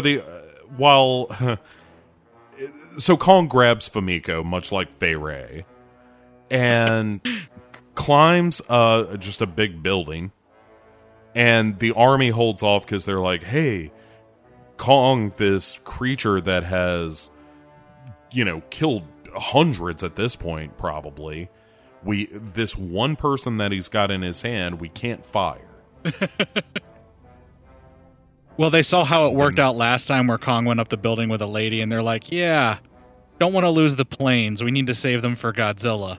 If only we had non-habit forming narcotic effect berries that we could give him.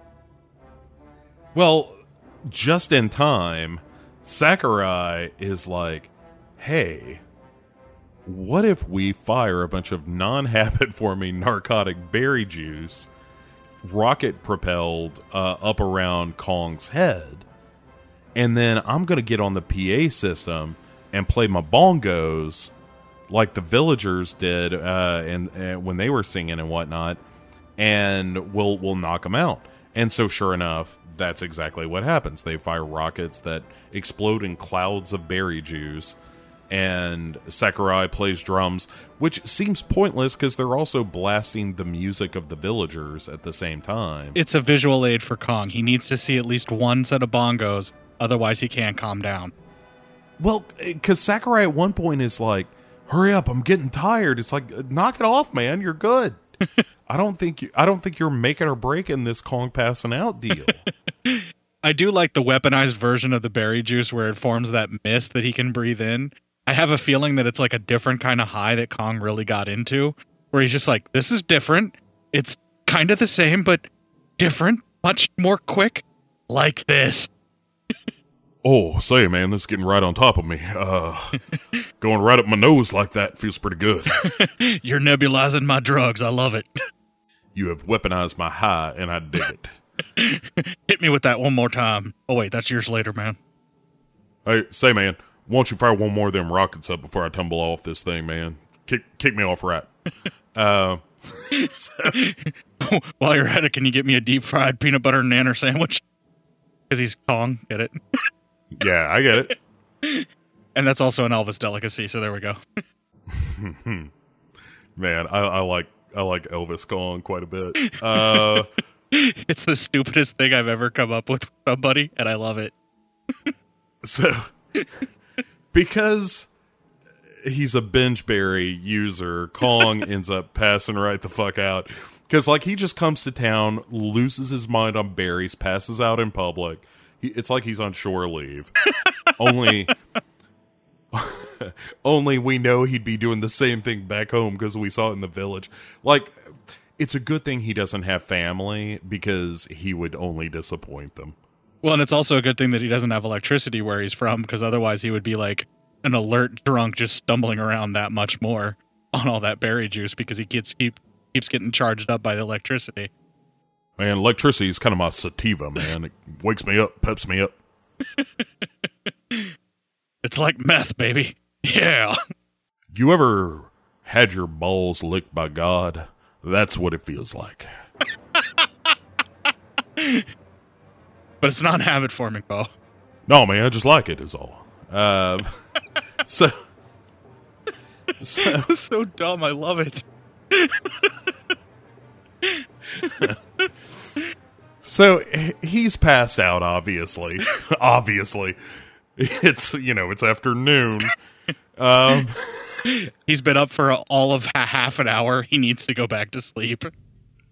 Yeah, it's both the natural cycle of the primate and a natural extension of him being fucked out of his mind all the time on Barry.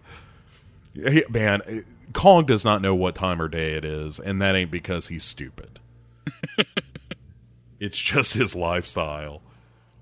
He's Matthew McConaughey.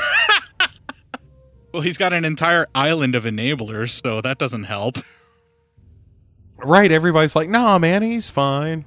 He ate Jerry, but he's sorry. Did you see it wasn't flowers, it was just a bunch of trees, but it was like a bouquet, and it was really nice, and I think he's really sorry this time. I think he's going to change. And when he dropped the trees, he crushed another villager. It killed Tom. They're like, but the trees killed Tom, damn it. But he's really sorry about that. He's grabbing another bundle of trees. When will this cycle ever end?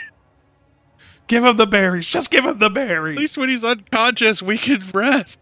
Tell him Con Air is on. That would do it for me, too, so there we go. Sure, yeah, a couple of tall glasses of water and Con Air. You got yourself a night.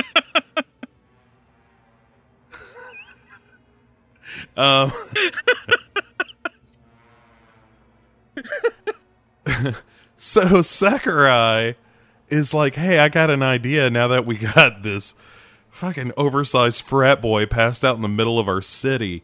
Let's just grab Vegeta's super steel cables that we saw for one scene at the beginning and wrap Kong up, and we'll tie him to a bunch of balloons and float him to Mount Fuji where Godzilla is headed. And it's kind of a crackpot idea, but I also understand how they came to it in the face of no other ideas.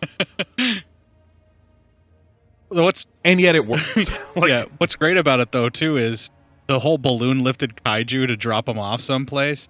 We see this reused in multiple different places, although it's not really reused in the Godzilla series.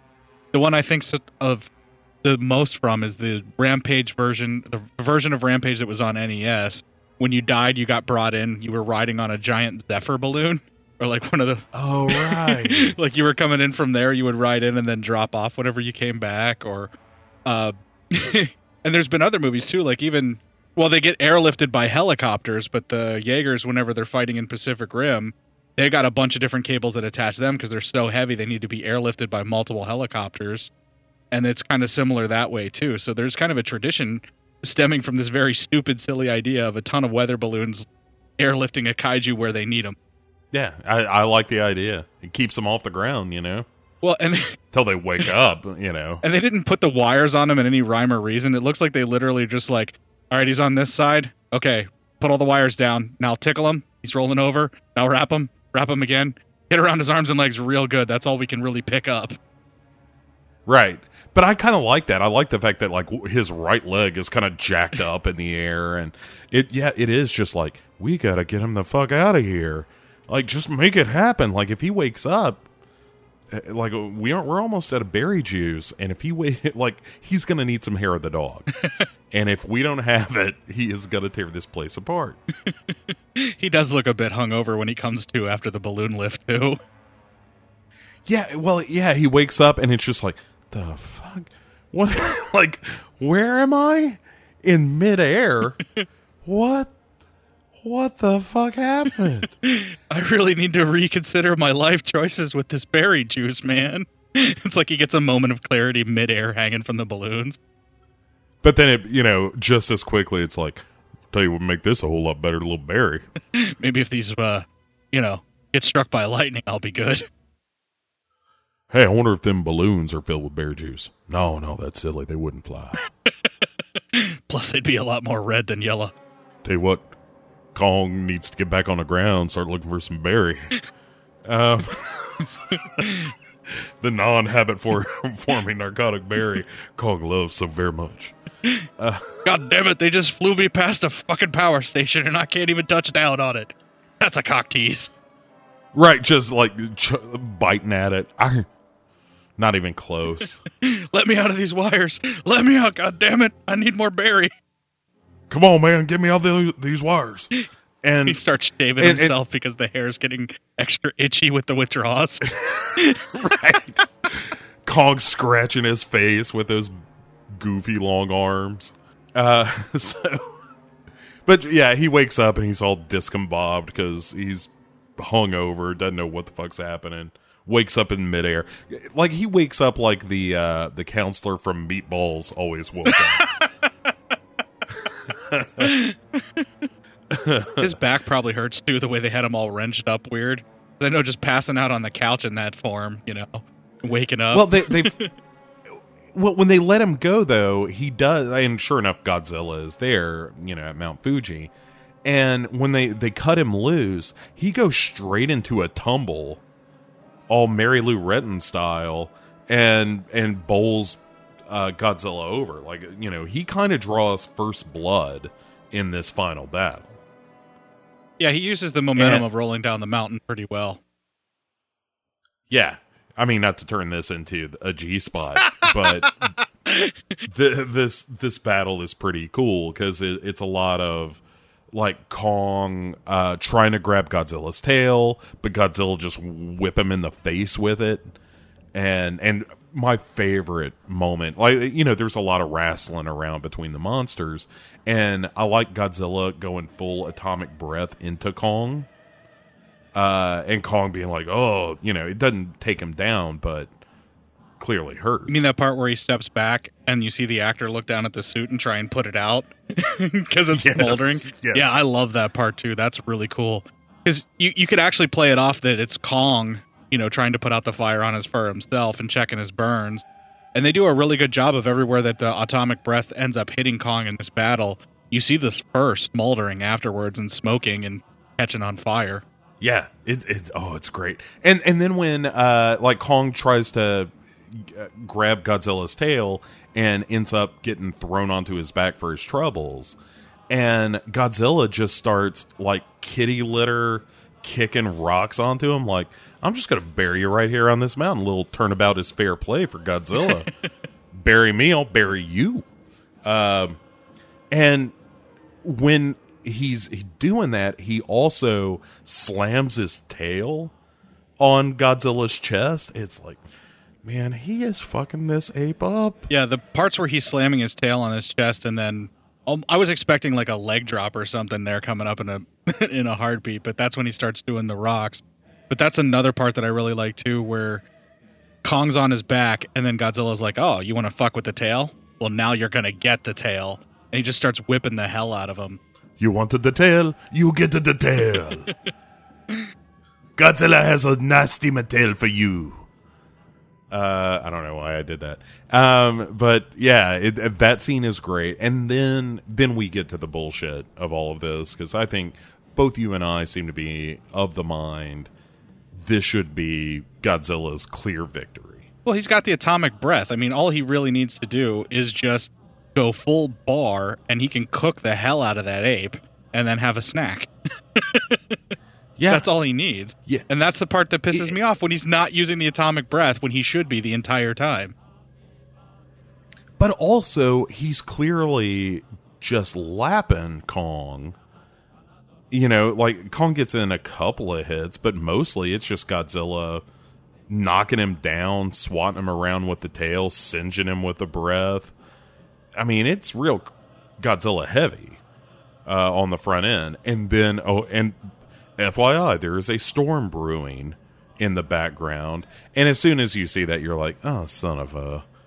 And sure enough, Kong gets hit by electricity, or hit by lightning a couple of times, gets all supercharged, and quite literally goes apeshit. It's like fucking Hulk Hogan back in the day, when he was regular Hulk Hogan, and the crowd would start cheering no matter how beat down he was, no matter how much it looked like he was about to lose, and then all of a sudden he'd start getting that power from the crowd. It's the exact same thing. It's just total wrestling move, only in this case it's him getting struck by lightning. It's a total plot device. It makes absolutely no sense. They didn't set it up in any way, shape, or form. And it would have been very easy to do, like the guys set up electricity to try and stop Kong and capture him, and then he gets shocked. They could have done something there on the island or anything. But no, it just feels so tacked on, and it's like, what the fuck? And the other thing I kind of don't like about it, I like it. It's still fun. I just don't like that this dumb electric device is used at all, I think. And it's emphasized by the fact that as they fight, it's a nice touch. But as they're fighting, when Kong grabs Godzilla, they're like, he's got static hands. It's like he's got a wool sweater on all the time. And it shocks Godzilla a little bit. But there is a great moment here where Kong just picks up a tree and shoves it in Godzilla's mouth. That's pretty great. Yeah, that was pretty cool. I can't deny that. That's probably Kong's best fighting move in the movie. Yeah, it's one of those moments that as I'm watching it, every time it happens, I'm just clapping my Doritos stained fins together. Doesn't he end up launching it out with his atomic breath, though, too? He launches the fucking tree like a rocket. Yes, he does. That's so awesome. Yeah, huh? Oh, man, this movie. So, yeah, they're fighting and wrestling, and eventually they both just tumble into the sea. And then there's nothing. Like, it's for a second, it looks like both are dead. But then you see a trail going off through under the water into the distance away from Japan. And then out comes Kong, and he is swimming for home, according to notable white person Eric Carter, who wraps up the film and is just like, well, it looks like Kong is heading home, and I know it sounds crazy, but we here at White America wish him luck. It's clearly the only place left that has the berries because he used the rest while here on the island, so he's back to take care of his non-habit forming habit. Right. Berries, delicious and smooth. Try your berries now for a narcotic effect that is non-habit forming. Ask your doctor about non-habit forming narcotic berries today. See if they're right for you. Which you know they are because you want to buy them. Which they totally are. I mean, really, once you have some of these berries, it's going to blow your mind. I mean, you've never heard Pink Floyd like this, but totally non-habit forming. It's real cool, everyone. Ask your doctor today. By the way, the non-habit forming berries have a side effect which may or may not make you get charged up by electricity. Side effects include fear of electricity, love of electricity, becoming pure electricity, obsession with tiny women that you can pick up and hold, and then climbing of buildings. Yeah, giant primatism. Miniature primatism.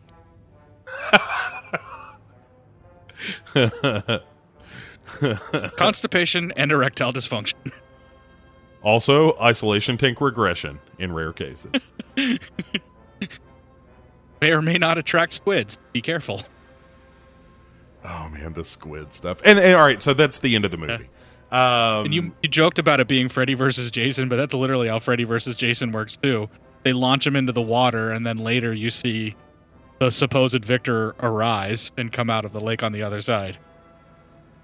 Yeah, except there's no Godzilla wink in this one. They're just like, it's fine. You don't see him really die. He'll be back. Well, and it's supposed to be that, you know, Godzilla underwater won or whatever, but or not that won or was defeated underwater, and that's why King Kong is swimming off. But we already know Godzilla can survive underwater, and King Kong couldn't, so King Kong probably just surfaced, and Godzilla just swam away too, where he's like, yeah, I destroyed enough shit, I'm good. Right, it's like, fuck that electric monkey. I don't want any part of that. I don't want to mess with them red berry junkies, man. I don't want none of that. That's where I was headed to. I'm glad that we both I saw that. I saw his eyes. I know. No. That guy's not coming back to my house, that red berry junkie. He'll do anything for those red berries. Non-habit forming my ass.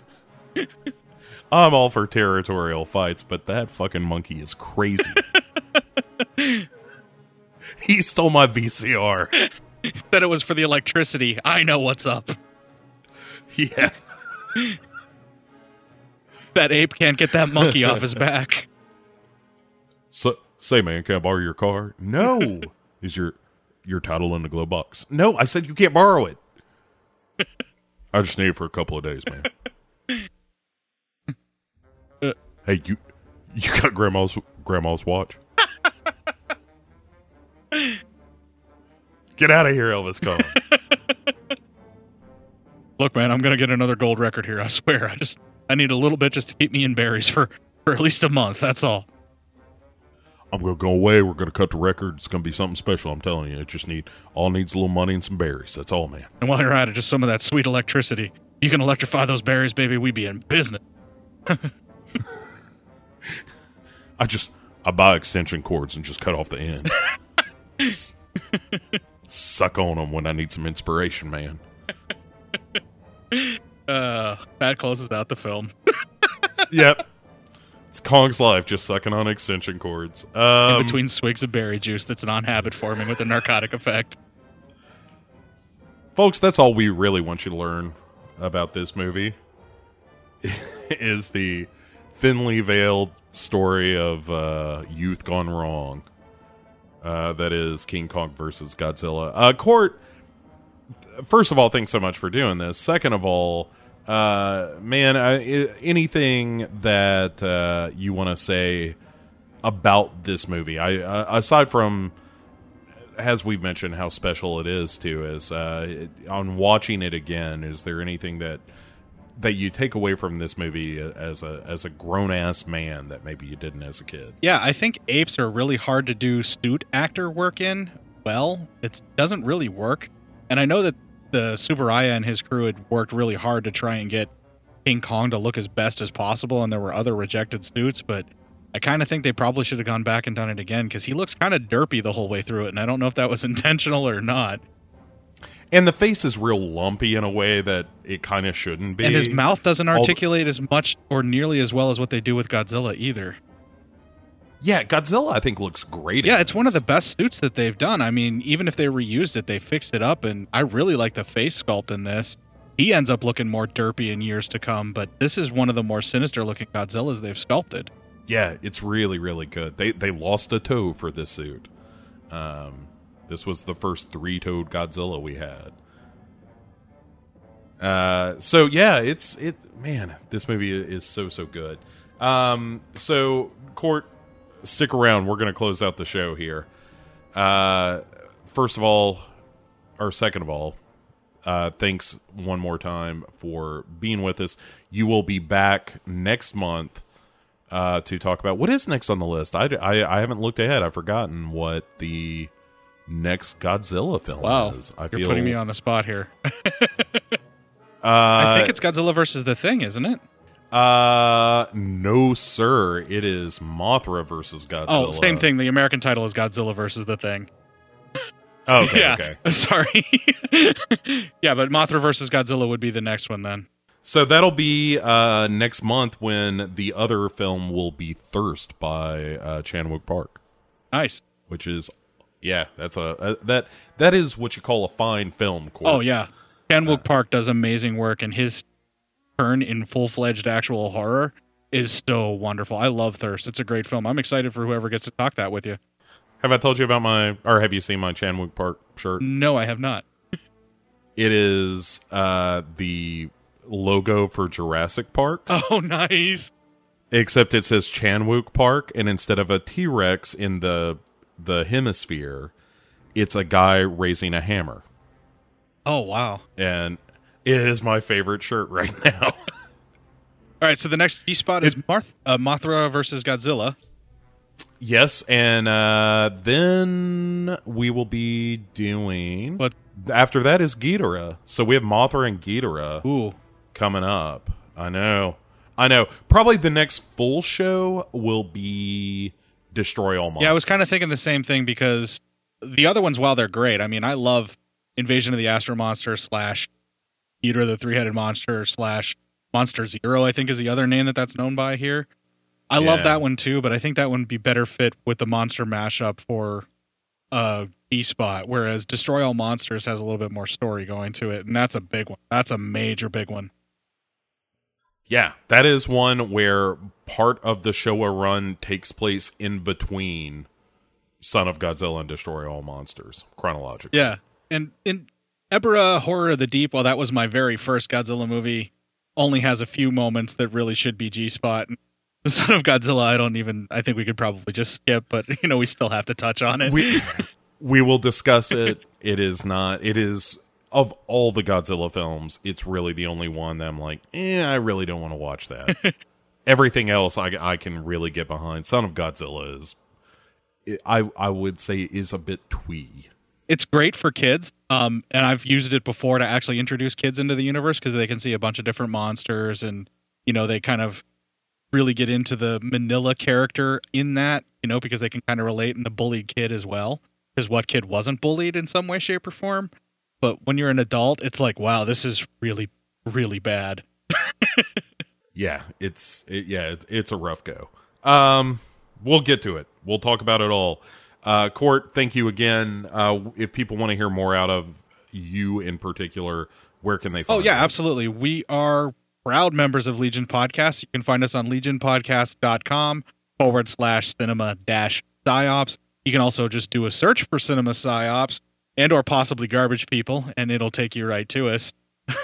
in your various podcatchers or on the internet. Just do a quick Google search or use Bing or DuckDuckGo, whatever your preferred search engine is. I like to believe that garbage people would get you there.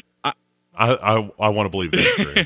Yeah, Garbage People podcast. There's probably a podcast that's called Garbage People, and they're pissed that it keeps getting redirected to us. Let them burn.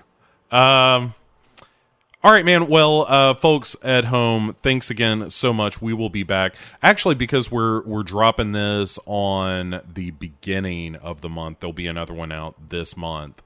So get ready. I almost broke into a Beastie Boys lyric on Get Ready. That's not healthy. So, folks, we will be back within this very month with another episode of Hero Hero Go Show. Please be sure to check out the Facebook page for Hero Hero Go Show, as well as Legion Podcasts and all the other great shows over there on that website. And hey, check out YouTube. Legion Podcasts has a channel, and we've got a video with some recommendations from the hosts. So check that out and give us a subscription there as well if you would. That would be great.